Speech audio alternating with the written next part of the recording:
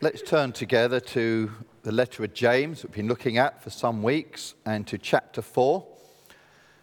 Two separate passages this morning, the one beginning in chapter 4 verse 13, which says, "Now listen," and then following on chapter 5 verse 1, which also says, "Now listen." And we've just prayed that we will indeed listen to what the Lord has to say.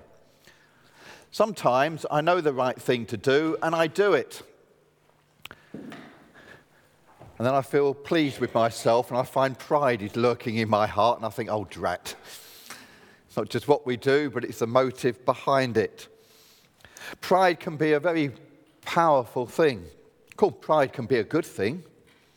We may take a just pride in something we've achieved or created out of wood and covered in gold gilt, or we've worked hard for. But we also know how pride can be a terrible negative thing. It seems that pride may have been the great sin behind the downfall of Satan, wanting to be like God, equal with God. Adam and Eve were proud before God in the sense they believed they knew better. And the Pharaoh in Egypt boasted of his power over God's people Israel, over the Egyptian gods, over Yahweh, with a great sense of pride. Satan was cast out of heaven. Adam and Eve cast out of Eden, and Pharaoh's army was drowned. For as Mary tells us in Luke chapter 2, God has brought down the rulers from their thrones, scattered those who are proud in their thoughts, but lifted up the humble. James chapter 4:7 says this. Verse 6. God opposes the proud, but shows favor to the humble. Submit yourselves then to God.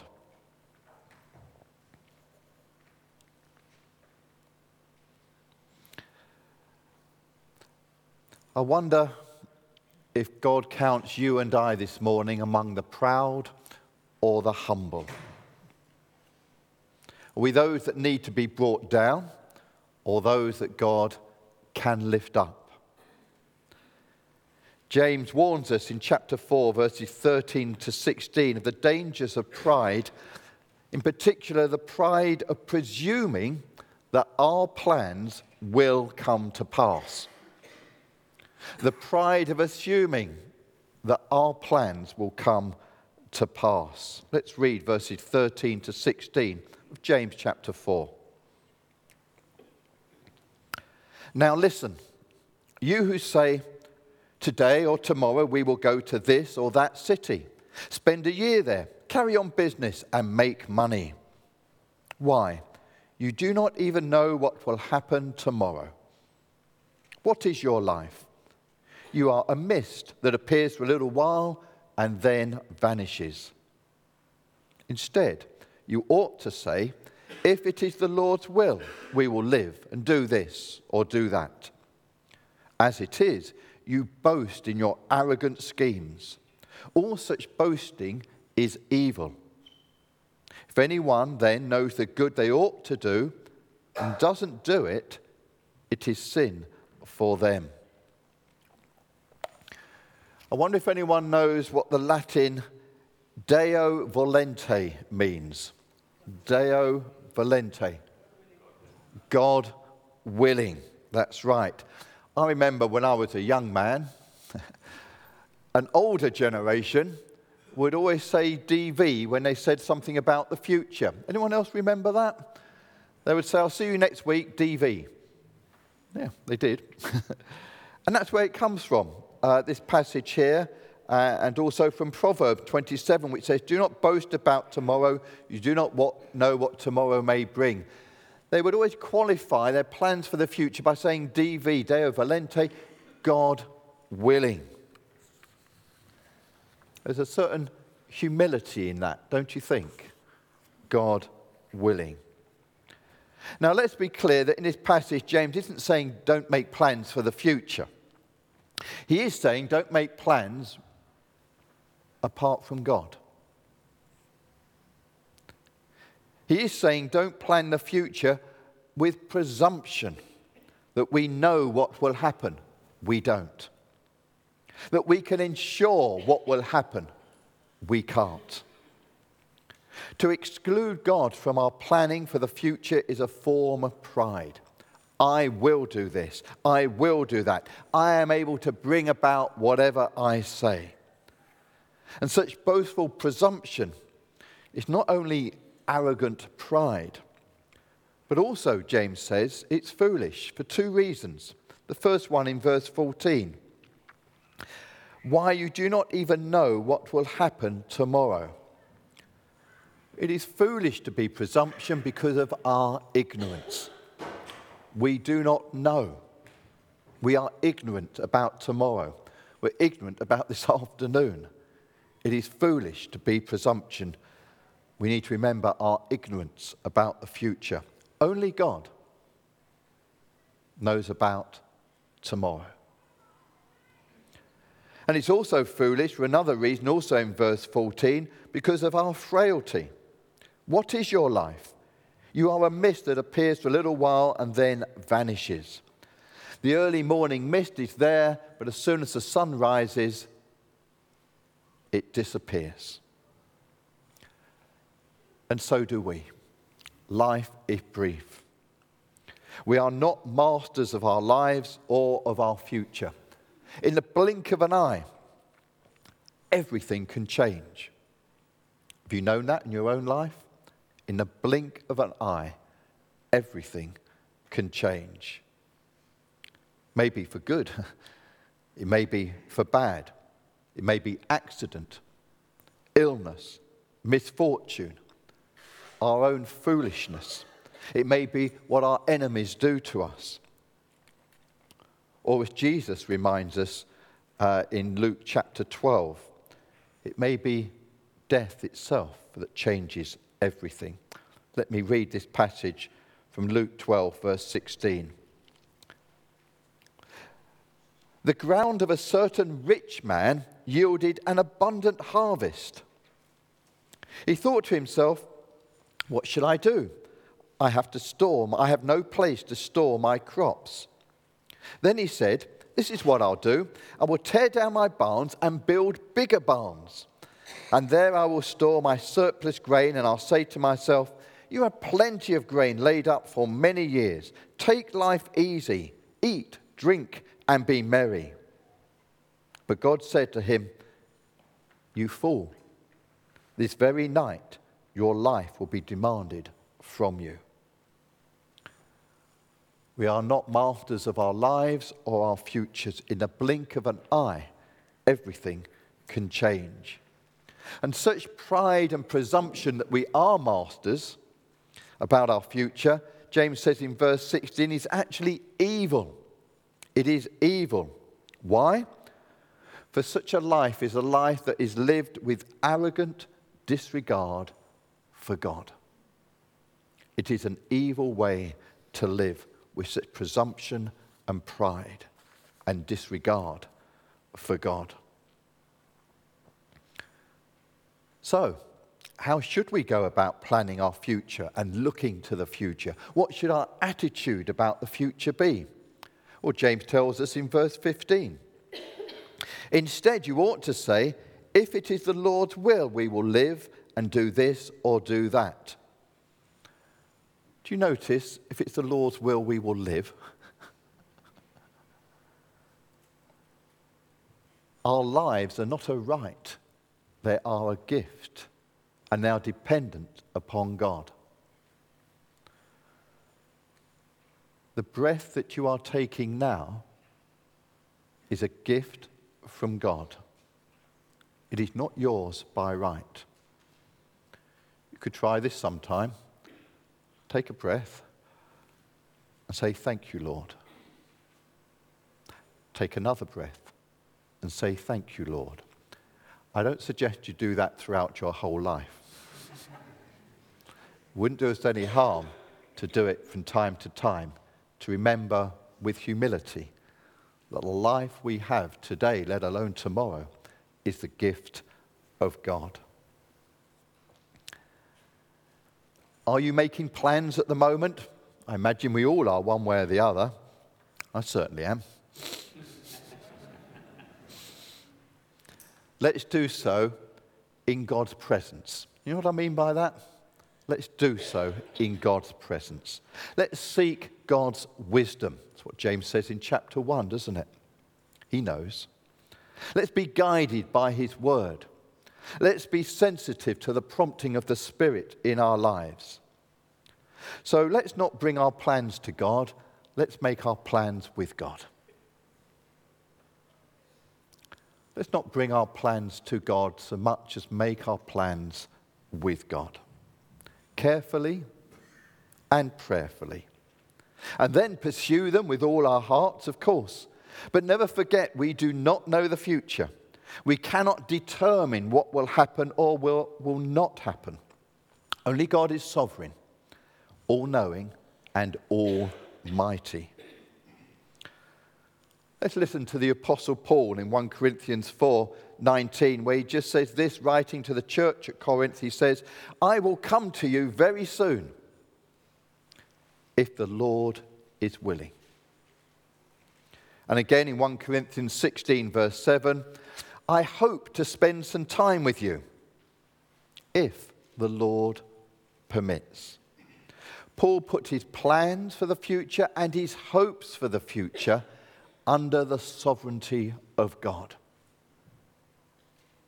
into the hands of God.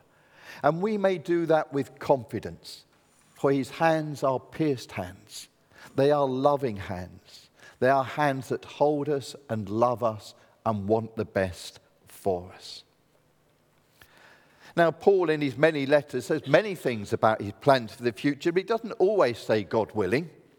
He doesn't need to. His attitude is always God is willing, whether he says it or not.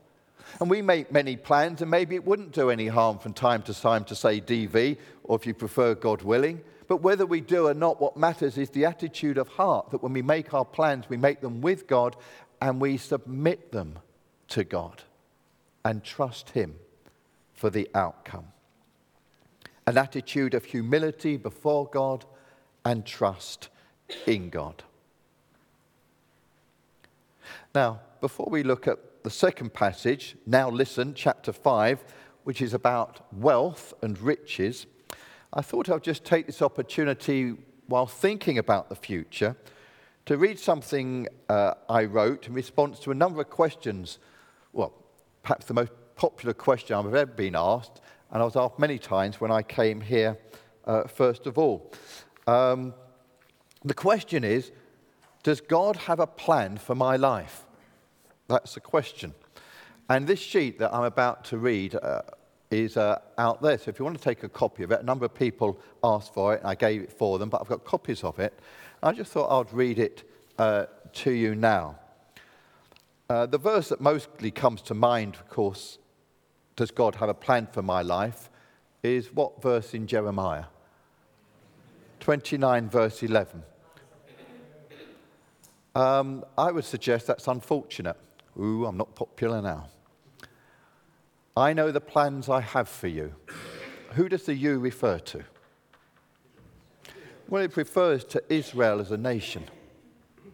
I know the plans I have for my people, God is saying. Wonderful plans, great plans. But he's not saying to the individual Israelite, I know the plans I have for you by 2 camels, not 3. Well, he's not saying that. He's saying to God's people, I have a great purpose and plan for you. So, something to think about. Does God have a plan for my life? Yes and no. Oh, great answer. God doesn't have a particular and detailed plan for our lives. But But just as God had an overall plan for the nation of Israel, whom he called his son, the nation of Israel in the Old Testament, namely to bless them and bring them into the promised land. So in the New Testament, God has an overall plan both for his church, the bride or body of Christ, and for each of his children's lives. Namely that we should be blessed and become like Jesus. This plan will be wonderfully fulfilled when we are finally brought into his glorious presence in heaven, we shall see him and be like him. Our lives are a gift from God, and he wants us to enjoy them to the full, to have a great life. Making choices is part and parcel of everyone's life. Small choices, red jumper or blue. Big choices, university, college, work, relationships, money. Should we live in Hackbridge or Crawley? Big questions. Our God is not a control freak, but a Father who loves us and has given us many freedoms, including the freedom to choose, to make our own decisions, be they good, indifferent, or bad. We are free.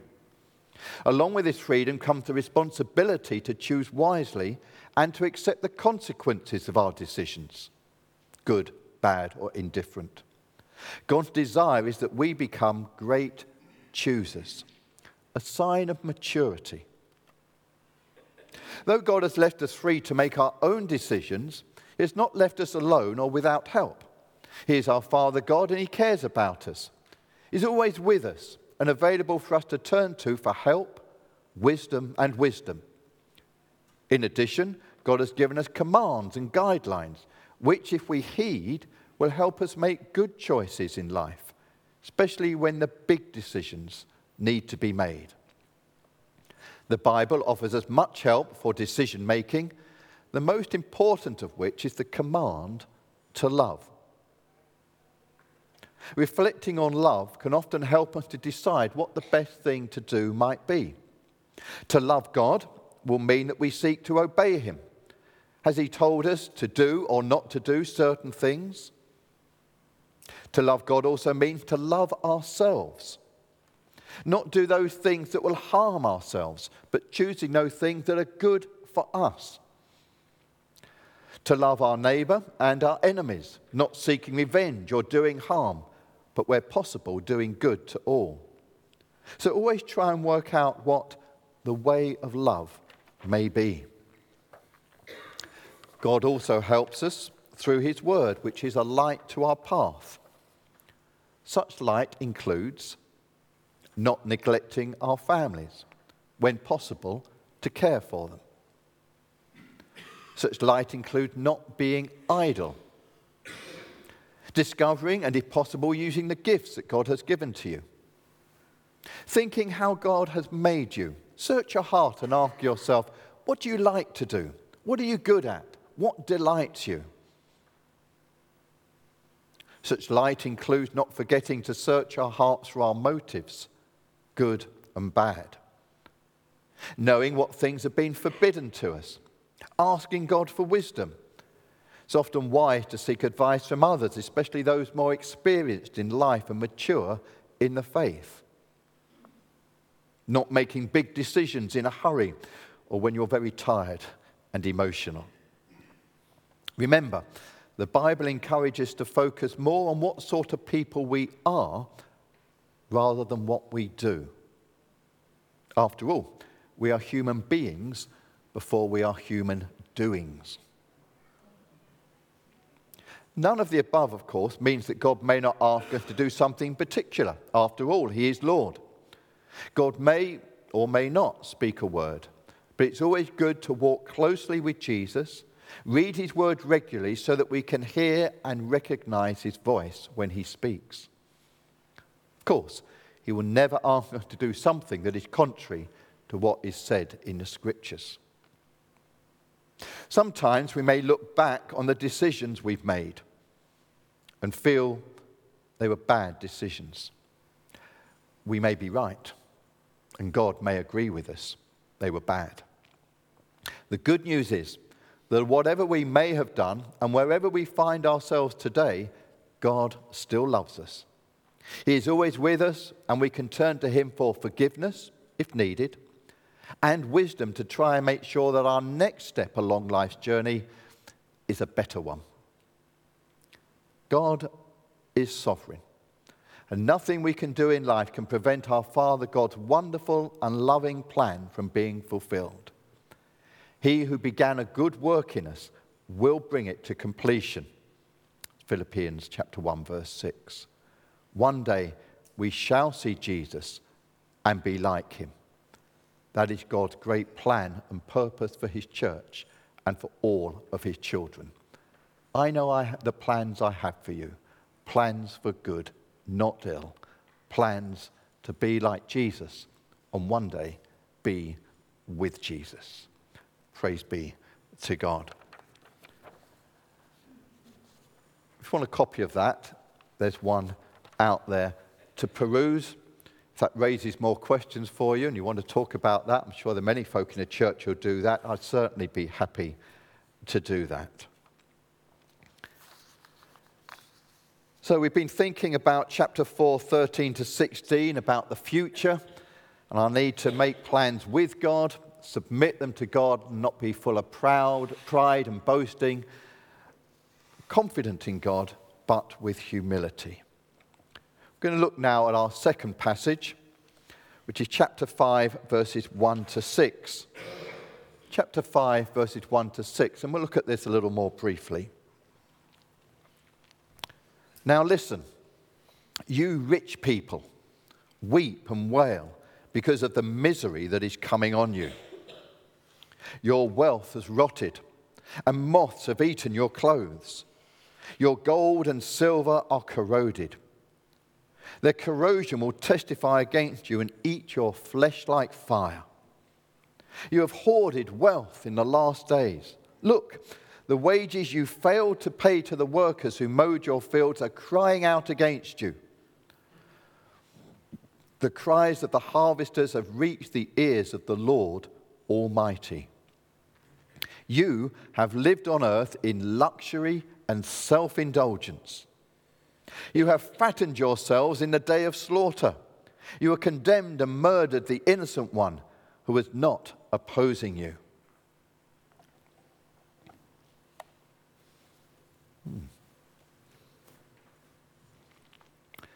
James may be addressing any rich person, or he may be addressing rich Christians in particular.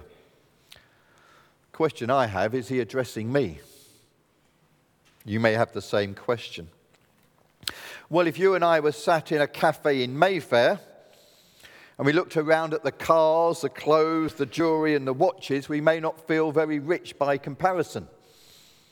On the other hand, if we were sat in a cafe on the outskirts of Glasgow or in a favela in Brazil, we may feel differently about how rich we are. James does not condemn wealth at all here, but the misuse and abuse of great riches and the power that so often goes along with wealth. In this, James follows the steps of many of the Old Testament prophets, who also warned with great, colourful, powerful language such as this about the judgment day and the wrath of God that is coming to judge those who are rich and upon the judgment of those who misuse their riches and misuse their power. Paying or failing to pay wages or the right wage. Those that take advantage of slave labour. Those that rig financial markets. We know the list. And great pride is so easily follows on from great wealth. It's a great temptation when you're financially well off to forget about God, the true source of all we have. Think that we got it by ourselves alone. It's a great temptation to forget God will one day judge each one of us for what we have and the use we make of it and the way that we treat others, especially those less fortunate than ourselves. There is a judgment day coming. We will reap what we sow. And did you notice in verse 5 the delicious irony of James's words? Let me read it. You have lived on earth in luxury and self-indulgence. You have fattened yourselves in the day of slaughter. The rich can be in danger of acting like a big bully turkey. You see where this is going? A big bully turkey who dominates the flock of turkeys around them, taking more than their fair share out of the trough so that others go without. And this bully turkey grows plump, and he's proud of being plump, and then Christmas Day comes. Isn't it lovely? Isn't it awful? Isn't it a warning for us all? There is a judgment day coming, and we will reap what we have sown. I'm just going to close with 3 questions that I believe this passage raises for us all. And we would need to ponder, perhaps not this morning, but I'll leave them with you. In verse 3, James highlights the problem of hoarding wealth. Not having wealth, but hoarding it. And because it's hoarding that it corrodes and the moths are eaten, it's just sat there. Beware hoarding wealth. And this is not a challenge for us individually, and perhaps as a church as well. Proverbs 6, verse 6, commends the ant for being wise, for storing food in good times, to provide in times of hardship. But when does sensible saving and storing become sinful hoarding?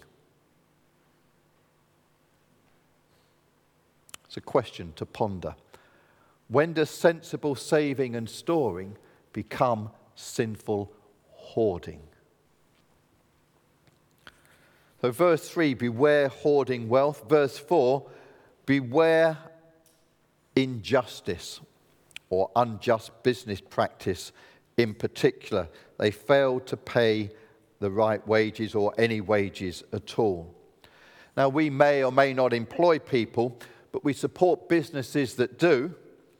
If they are unjust in how they handle their employees, are we complicit in their exploitation of the poor and the powerless? Beware unjust business practice or supporting those that are unjust in their dealings with others. And then the third question, beware hoarding wealth, verse 3, beware unjust practice, verse 4, and verse 5, beware luxury. You have lived on earth in luxury and self-indulgence. When does living comfortably, or indeed living well, tip over into luxury and self-indulgence? Perhaps we should note that James doesn't seem to be referring to the occasional luxury or self-indulgence. He's speaking to those who have lived on earth in luxury and self-indulgence as a way of life. In fact, their lives are consumed. Their very being for living is luxury and self-indulgence. So I'm not sure James is referring to the occasional luxury. Thank goodness for that. Makes you think though, doesn't it? When does living comfortably, living well, tip over into luxury and self-indulgence? Beware hoarding wealth. Beware unjust practice or supporting those that do. And beware luxury and self-indulgence, especially as a way of life. Just for a moment's quiet, then I'm going to give the last words to Jesus in Matthew 6, verse 19. A moment's quiet, then I'll close with these verses from Matthew 6, verse 19.